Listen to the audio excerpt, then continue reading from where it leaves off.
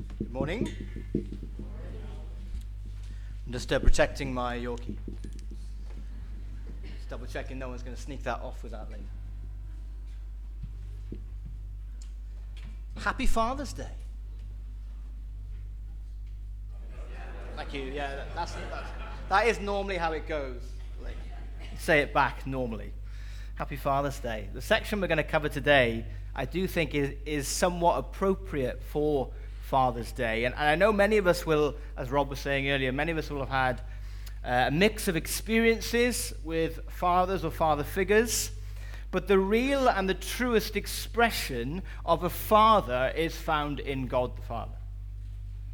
And I love that we can call God the creator of the whole universe, the creator of the cosmos. We can call him Father. God delights in his children. Rob was saying that earlier, wasn't he? God delights in his children. God is delighted when you come to him. It's something human fathers get wrong sometimes, or sadly maybe a lot of the time, but God really does. He delights in us. He delights in you. I see it sometimes when the joy I receive when Seth, my 2-year-old, runs up to hug me. When I've just arrived home from work and he runs out to hug me. It's such a precious moment. Oh, it's great. And that's what God is like when we are in his presence. When we draw near, whether it's like this morning, gathered to worship, or by yourself, praying in your car on the way to work, whatever it is, God delights in that. Not because he's insecure, but he just delights to see you. God delights to see you. You know, on Friday when I was trying to finish off my message, Seth kept running into the office out there, just coming in to see me, reporting to me the cars and the buses that he had. Just come and hand them over to me and say, "Hey, Dad, look at this." He didn't say that, obviously. Just two. That would be quite impressive. Just excited, wanting to share in that joy. And I thought, this must be like what it's like for God. When we come and approach him about anything and everything, he loves it. He is delighted when we are in his presence. That's relationship. That's Christianity. That, what we as Christians, is what we enter into when we trust in Jesus. And hopefully we're going to see this morning a little bit of that more clearly in our passage today. Our passage this morning is John 17, verse 20 to 26. And it's the last section of a prayer that Jesus prayed just before his arrest and his crucifixion. And it's in this section, right maybe, almost in some ways you could say, as the soldiers are approaching. Who knows? Maybe he can hear them coming. The torchlight is coming. He can hear them on the horizon. Right at that moment, he prays for his church. He prays for us. He prays for Regent Chapel. He prays for you. Right at the moment, as the soldiers are approaching, it would seem, he prays for you. He thinks on you and he prays for you. So let's read together John chapter 17, verse 20 to 26. And if you don't have a Bible, I'll read it out for you. John chapter 17, verse 20 to 26. My prayer is not for them alone. I pray also for those who will believe in me through their message, that all of them may be one, Father, just as you are in me and I am in you. May they also be in us, so that the world may believe that you have sent me. I have given them the glory that you gave me, that they may be one as we are one. I in them, are you in me, so that they may be brought to complete unity. Then the world will know that you sent me and have loved them even as you have loved me. Father, I want those you have given me to be with me where I am and to see my glory, the glory you have given me because you loved me before the creation of the world. Righteous Father, though the world does not know you, I know you, and they know that you have sent me. I have made you known to them, and will continue to make you known, in order that the love you have for me may be in them, and that I myself may be in them. Just like last week, we see here Jesus' prayerful priorities for his followers, what he knows they will need equipping for as they seek and as we seek to live for him in this world. And these are the three things I would like us to highlight this morning. God has blessed his church with divine unity, established for us through God the Spirit, divine glory entrusted to us through God the Son, divine love enjoyed by us and in us through God the Father.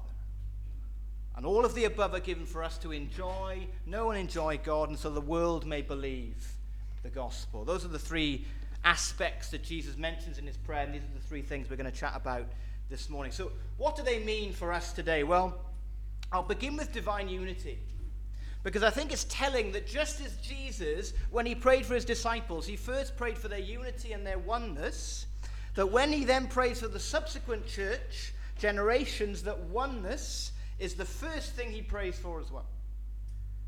That all of them may be one, Father, just as you are in me and I am in you. May they also be in us. Unified in purpose, unified in mission. God within himself as a tri-unity of persons, Father, Son, and Holy Spirit. He is completely unified in purpose and in mission for creation, for his creation. Now, last week we mentioned why Jesus prayed for unity before anything else for his church or for his followers. That's because our enemy, Satan, or the evil one, as Jesus calls him earlier on in the chapter, he desires that churches do not function with unity, that they not enter into the joy of being divinely united. Now, unity is a powerful thing. And a focus on being a united people and a close-knit family is a deeply, deeply powerful thing. Now, if you know me, you know that I love sport. Almost all sports now. I'm one of those sad people. I used to be just rugby and football, and that would be it. But I now even watch cricket. I watch multiple formats of cricket. I watch golf and multiple formats of golf. I watch snooker. I watch darts. Yes, I am such a fun person to be around. But I love sport. And I love sports stories. I love sports documentaries. I love sports women and men sharing their stories and their experiences. I love coaches and captains sharing what happened to them during big sporting moments. And recently I was watching the documentary on the recent Football World Cup last year. And spoiler, if you were planning to watch all of the games, I suppose, why not? One of you might want to do that if you'd missed it last year and watched all of the games. Spoiler, Argentina won it, captained by the great, some say the greatest footballer ever, Lionel Messi. And in part of the documentary, I found it fascinating, in part of the documentary, they talked about how they felt as a team, as a squad of players, that they were not the most talented, that they were not the strongest, but what they said they focused on was being the most closely knit group of players in the tournament.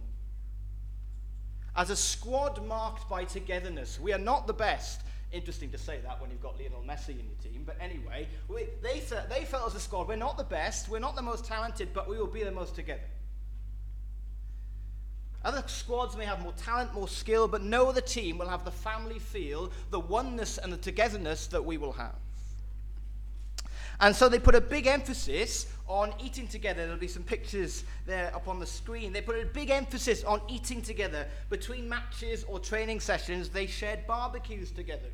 They shipped over about 2,000 kilograms of Argentinian meat and food for the tournament. And they would eat together. The food of their families, the culture. They would play cards together. They focused on being a close-knit group of people, a family marked by togetherness. That if they got that right, it would carry them and motivate them through this task of winning the tournament. And in the documentary, they say they believe that a major part of them winning the biggest trophy in football was the togetherness that they had. Not the best or the most talented, they felt, but the most together. They were united in their purpose, united in their mission. Togetherness and oneness in a community can do extraordinary things. And that's what Jesus is getting at here. But it's not like a football team or a nation winning a tournament. It's not a human-created unity. It is much, much deeper than that. It's rooted in relationship with the divine. Satan, the enemy of the church, he knows that unity is powerful, and he knows divine unity is powerful. And he does not want Christians to act lovingly towards one another. He does not want us to share intentional time together, to serve each other, to give to each other, to protect each other. He doesn't want us to have the desire to share any time together bar what's expected. On a Sunday morning and a home group, he doesn't want any more than that. Doesn't want that, but he doesn't want any more than that. Satan would have the principles of submission and putting others' interests before our own as far away from the church as possible.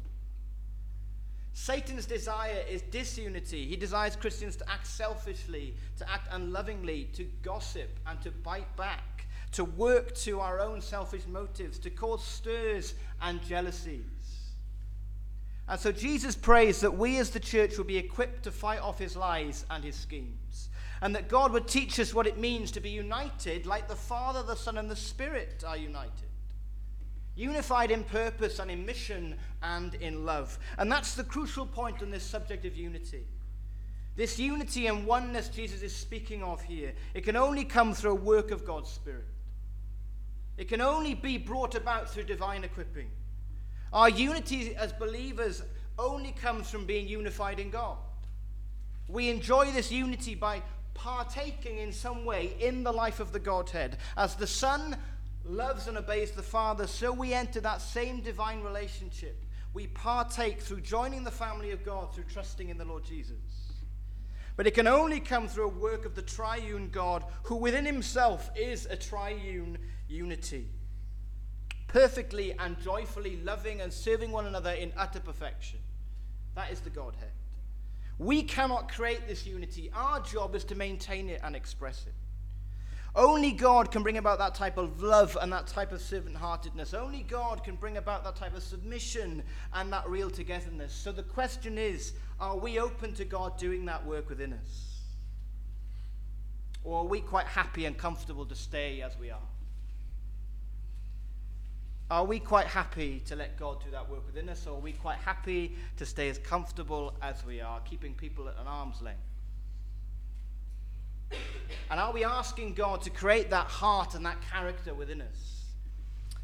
It's when we become so unified in God that we will then be able to bear witness to the true identity of Jesus as God's Son and God's sent one, the Messiah.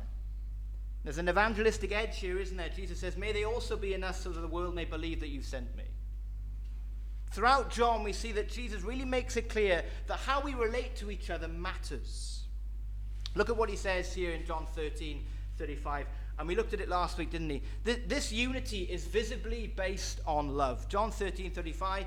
By this, everyone will know that you are my disciples, if you love one another. The world should see this love, this divine love, and be able to identify something of Jesus within it. Not that just we are nice, that we are respectful, that we're caring, but actually display the love of God for each other in our words and in our actions. Displaying the kindness of God and the love and the sacrificial love of God. Through how we spend time together, how we serve one another, how we sacrificially give to one another. That is to reflect something of the Father and the Son relationship. And so the question for us is, do all of my relationships with my brothers and sisters display this type of love? Are our relationships a profound spiritual intimacy? Because that's what they should be. And as the world saw God incarnate in Jesus, and as he showed the world the glory of God and the love of God through his work of salvation, we now too, as the church of God, we are to be the visible revelation of God to the world. The revelation of his glory and the revelation of his love to the world. As people see us and they interact with us, they're meant to go like, whoa, what's different about you? What's different about you? What's different about you as a group? That's what gatherings like this are for. Our relationships with each other are to declare to a watching world the glory of Jesus and the love of God.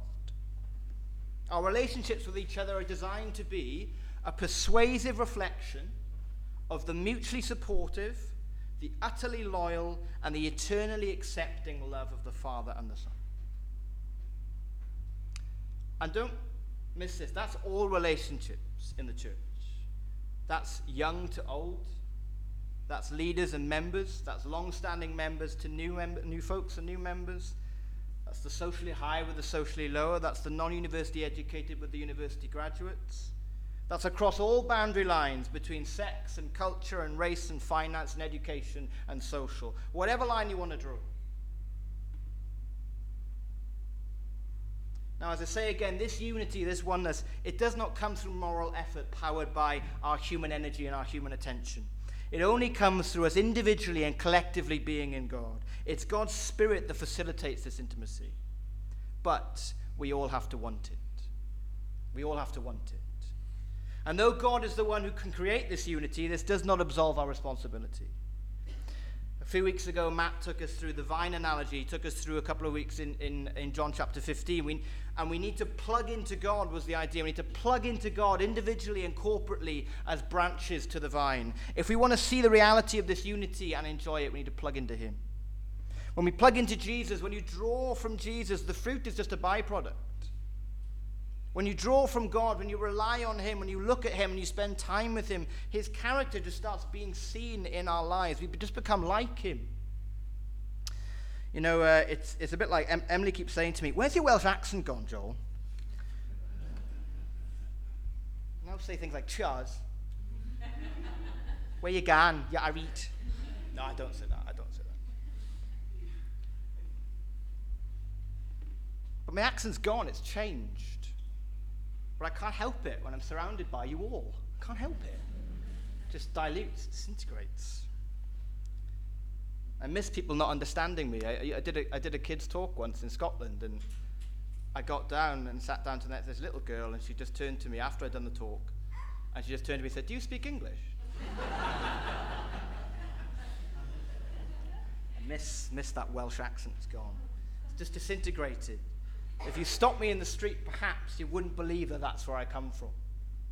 It's awful. But if you saw me chatting with my family on the phone, if you saw me watching Welsh rugby, if you came with me to a trip to Wales, you would see the real me. It would all just start pouring out. "All right, bud, how's it going, boys?" It would all just start coming out, flowing out of me. Because that's the influence of who I'm sharing time with or what I'm doing, because I'm there, I'm connected, I'm plugged in, it'll just pour out of me.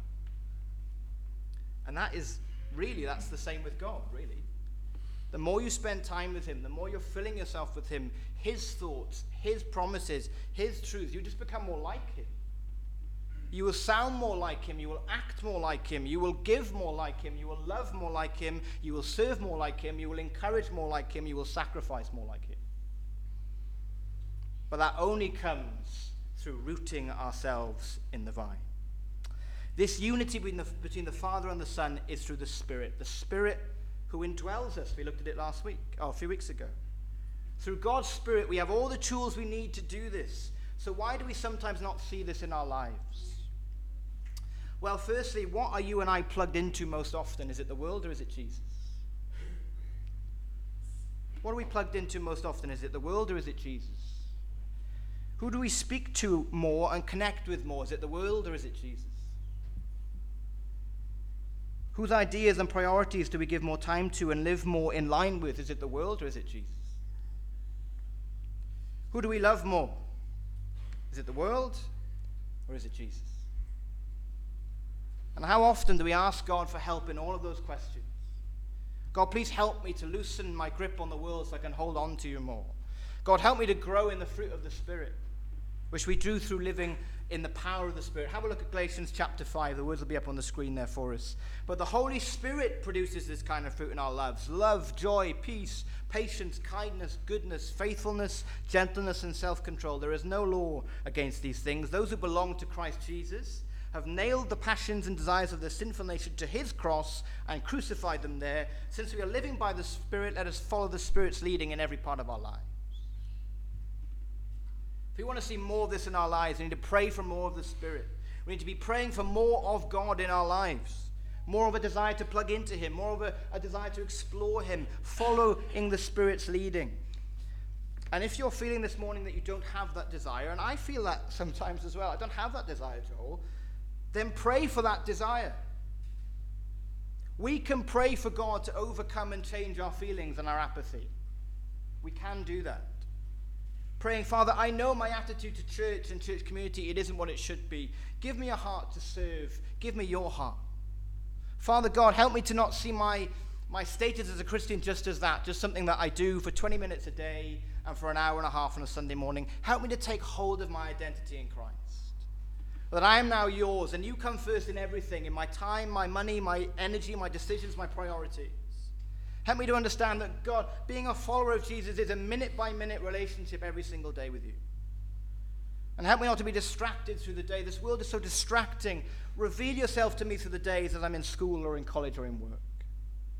If we pray prayers like that sincerely every day, I promise you God will act. I promise you. Because that's what God desires of you.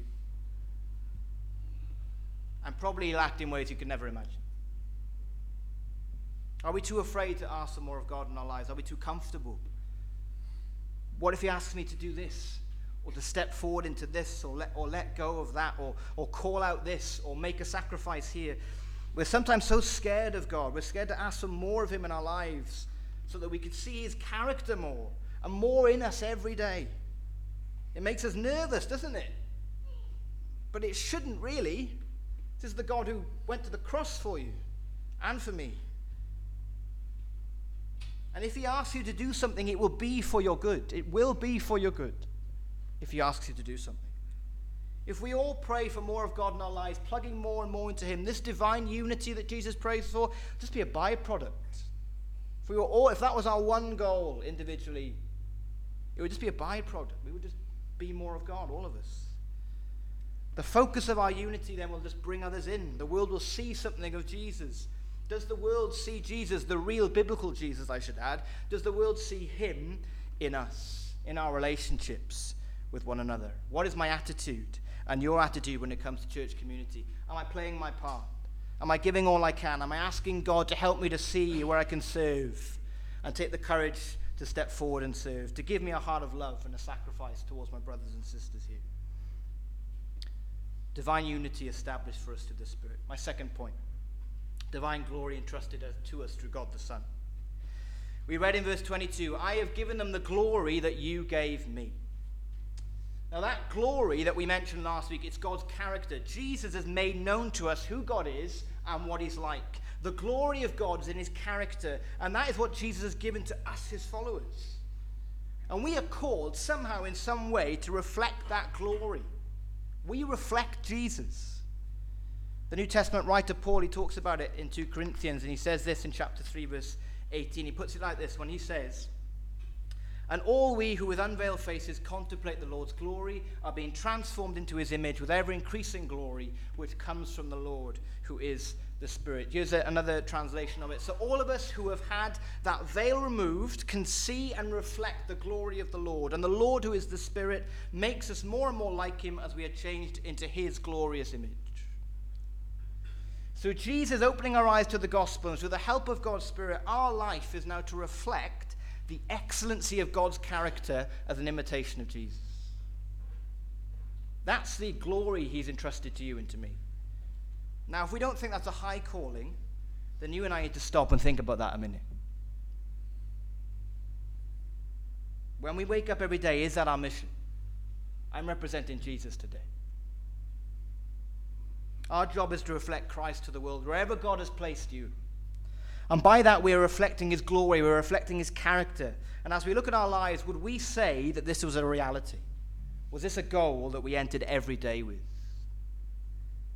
But then there's more, isn't there? Because Jesus then says of another glory in verse 24, Father, I want those you've given me to be with me where I am, and to see my glory, the glory you have given me because you loved me before the creation of the world. A future glory, an ultimate glory, one where he wants us to be with him, where he wants us to see this glory, specifically see his glory. And seeing his glory means much more than just come look at this. Look what I did, bask in my victory. That would be glory enough in some way. Just look at it. No. God doesn't just say that. Doesn't just say come and look. He says come in and enjoy. Be a part of it. Share in it. As if it was your own victory and blessing that you had worked for. Come in and enjoy. That is the grace of God, giving to us what we don't deserve, but in Jesus we can enjoy. See my glory, says Jesus. Share in my glory. Be with me in my glory. Enjoy it as if you had won it. I want those you've given me to be with me where I am, to see my glory, the glory you have given me because you loved me before the creation of the world. That last phrase is a wow, isn't it? Jesus prays that you and I will one day see the true glory and the true unity and the true love that has existed in heaven since before creation itself. The glory and the unity and the love the Father, the Son, and the Spirit have and enjoy that we were originally designed for, we can kind of enter that and enjoy it. Just think about that. God wants that for you. To enter into that unity, into that glory, into that love. He wants that for you individually. These words on the screen, they sum up the whole purpose of salvation. The whole reason Jesus came. That you and I may be with him. And that's what Jesus is focusing on right now, just before the cross, as he can hear the soldiers coming. It's what he's focusing on. As we live in this world, that's what we're tasked with focusing on as well. Jesus is focusing on what's ahead. He's yearning to go there. But more than that, you are invited. Jesus invites all of humanity to this glorious party, to this unity, and to this glory and to this love, this eternal place of joy and peace. You are invited. John 14, he says this, "Do not let your hearts be troubled. You believe in God, believe also in me. My Father's house has many rooms. If that were not so, would I have told you that I'm going there to prepare a place for you? And if I go and prepare a place for you, I will come back and take you to be with me, that you also may be where I am." Is your heart troubled today? Just remember that Jesus, the carpenter, is in heaven preparing a place for you in glory. That all of the sorrow and the strife and all the difficulty will fall into utter insignificance when we see Jesus and we enter his glory. Jesus is working hard and he's building a place for you. And so here again we see the evangelistic edge. We see the sharing aspect of the glory God has given to us. The glory is given so the church may be united and the world will know that the Father sent the Son.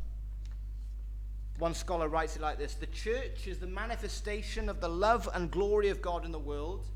Jesus was the bearer of that glory, and now the church, by the power of God's Spirit, bears that glory today. That is our mission. Jesus desires that the world may be persuaded through us, through you and me. That is his desire, that is his plan. This is a unity and a glory and a love that's to be shared. That's the heart of Jesus, isn't it? To share. We need to ask him to give us that heart as well. Jesus gives us, his church, his divine glory so that his church may be united and the world will see that the Father sent the Son. The glory you gave me, says Jesus to the Father, I've given to them. It's in their hands now. What are we doing with Jesus' glory? One commentator has put it like this: if the church lives in the Spirit and thereby in the Father and the Son, if it reflects God's glory and love, if it shows a unity in its ranks beyond, born by a shared knowledge of God, its testimony will astonish the world. If the church lives in the Spirit and thereby the Father and the Son, if it reflects God's glory and love, if it shows a unity in its ranks born by a shared knowledge of God, its testimony will astonish the world. Is that a prayer, Regent Chapel, for us? Because I think that sounds great. Right? I think that sounds great. Huge? Yeah. Impossible? Well, with us, maybe, but with God? No. If Jesus is praying this, then it can happen. This is what God wants. He can produce this in us here in Gosforth Regent Chapel. He can produce this if we ask him to change us afresh. That's the picture given. Are we prepared to enter the reality that is promised? Who are the ones that we're seeking to share this message and story with? Pray for God to help you and give you the perseverance to keep sharing that message. Then my final point: divine love enjoyed by us and in us through God the Father. I think that's an appropriate end, for a Father's Day. As a fairly young dad, one of the things I've tried to instill in my son Seth, and we have as parents, is that he is loved. That his mum and dad love him, and of course, most importantly, that he is created by a God who knows and loves him. He is now, after 2 years, beginning to say something along the lines of, well, for you, something like that. Just about getting there. But we want him to know that you are loved. Knowing that you are loved can be the most empowering experience. Did you catch the end of verse 23? It'll be up on the screen there. I in them and you in me, so that they may be brought to complete unity. Then the world will know that you sent me and have loved them even as you have loved me. You are loved by God with the love he holds for his Son. Sometimes you don't feel it, sometimes you doubt it, sometimes you don't see it. But that is the love God has for you. And if we doubt it, just look at a hill just outside Jerusalem where he took hell for you and me. That is true love. This is love. Not that we love God, but that he loved us and sent his Son for us. That awe-inspiring, that breathtaking love, the Father's love for the Son, is to be seen in us. And we're to be a community that is so knit together in the love of God that the world can't help but notice. According to Jesus, the gospel is preached by our relationships with one another, not just the people we click with, by the way. Our relationships with one another, all of us, the gospel is preached just as much by them as it is by our convictions and by our words.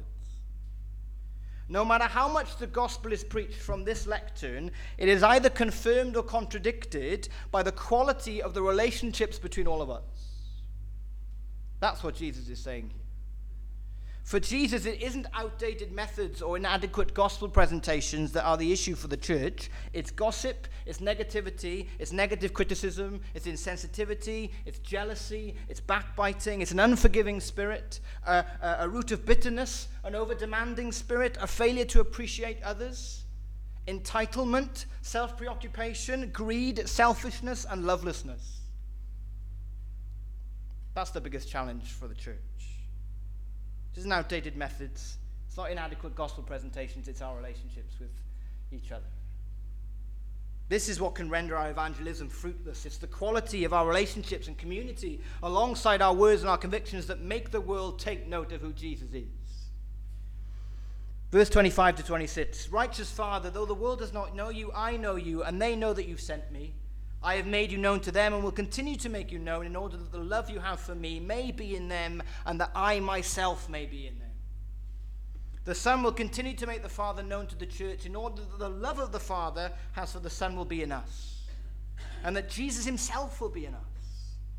Jesus desires to dwell inside of you, fill you with his Spirit to bring this unity and this glory and this love and this joy, so that our knowledge and understanding of God will be unsurpassed. It'll be overwhelming. It'll just pour out of us until he sees fit that you leave this place to see him and share his glory.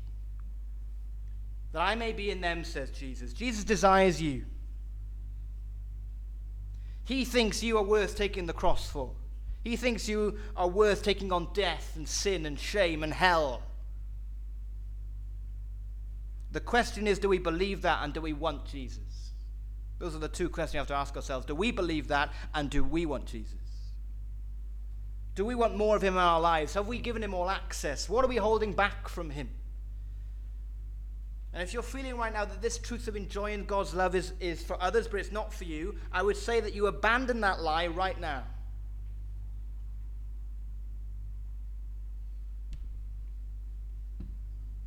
Come to Jesus and ask that he will refresh you again with his love.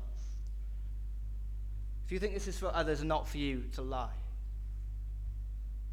Stop right now, it's a lie. God's love is for you. Ask God to remove that lie from your life and ask him to fill you with his Spirit so that the joy of God's love will just be relit in your life again. And we all have those periods, don't we? We all go through cold patches and you need a touch from God. Maybe that's you this morning. To relight the fire. Then maybe come forward at the end of the prayer, at the end of the service, and the prayer team will be here to pray for you. Or maybe you're scared to ask for more of God in your life. It seems daunting. Come and be prayed for at the front that God would remove that fear. And so as we draw to a close, I once again want to finish with Jesus' words in verse 24. And they'll be back up on the screen then for us. Verse 24. Father, I want those you've given me to be with me where I am. To see my glory, the glory you've given me because you loved me before the creation of the world. Jesus looks beyond the cross. He looks beyond the generations of the churches to the very end of the story.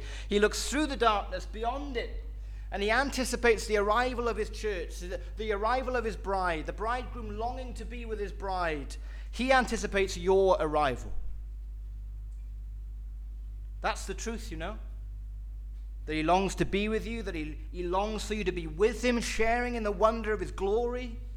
That's what he longs for you. And he will walk with you through the darkness and the difficulty of this life. He will be alongside you in the mountains and in the valleys as we tread this narrow road, this challenging road called life. You are loved by God with the love he holds for his son. Sometimes you don't feel it, sometimes you doubt it, sometimes you can't see it. But we need to look at the cross. Look at that hill just outside Jerusalem where God went to die for you. And then we need to look beyond the cross to the place Jesus is preparing for you and I, those who have given their life to him.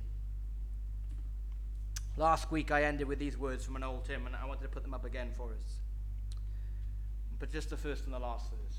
Amidst the darkness, storm, and sorrow, one bright gleam I see. Well, I know the blessed morrow, Christ will come for me. Amidst the light and peace and glory of the Father's home, Christ for me is waiting, watching, waiting, till I come. He who in the hour of sorrow bore the curse alone, I who through the lonely desert trod where he had gone, he and I in that bright glory one deep joy shall share, mine to be forever with him, his, that I am there. That I am there. That's God's joy. That's what he desires for you and for me. That I'll be there. And so as we come to reflect and as we come to sing, the band are going to come up and they're going to lead us. Maybe just be still and quiet for a moment and let God speak to you. What's God saying to you? What's he saying to me? Meeting you right now where you are in the circumstances of your life. We've talked about unity, we've talked about glory, we've talked about love. Seeking these things means seeking more of God. Are you prepared to pray that prayer? God, I want more of you. I want to see the realities of what we looked at today in my own life. I want to see it, Lord. Maybe close your eyes and pray that prayer right now. I want to see it, Lord. And I want you to know this today. Jesus wants you. Not your abilities or your skills or your gifts, not your possessions. He wants you. Think of the intimacy God desires for us. The words that we've read today, like oneness. I want to be in them and with them, the love and the glory. You know, sometimes we focus on one or two aspects of the gospel and the position it places us in. We were broken, but we're now forgiven. But it's further than that. You aren't just a forgiven servant. You're a glorified daughter or son. You are brought in. You are loved. You are liked. You are wanted. Come see my glory and share in it, says Jesus. He desires you. He desires to heal your brokenness, to forgive your sin, to clear you and restore you, to raise you up to be the person he created you to be. The whole reason for humanity's existence is that we may share in the glory and the awe and the wonder and the joy and the love of God through being in relationship with him. That's why Adam and Eve were created. That's why you were created. Where are you with God right now?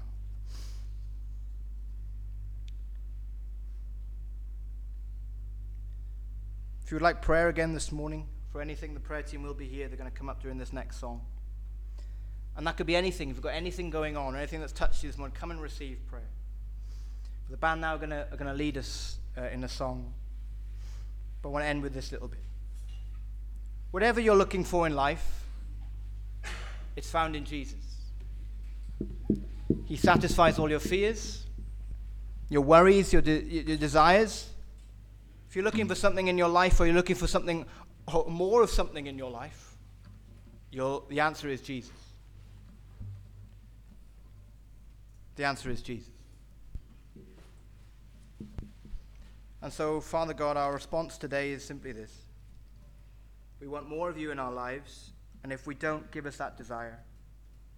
We want to know you and know you more. So we sing this to you now, not just words, but as a prayer, and as something that will transform us in the light of your presence. Come and meet with us now, Holy Spirit, today, as we sing and as we reflect. Amen.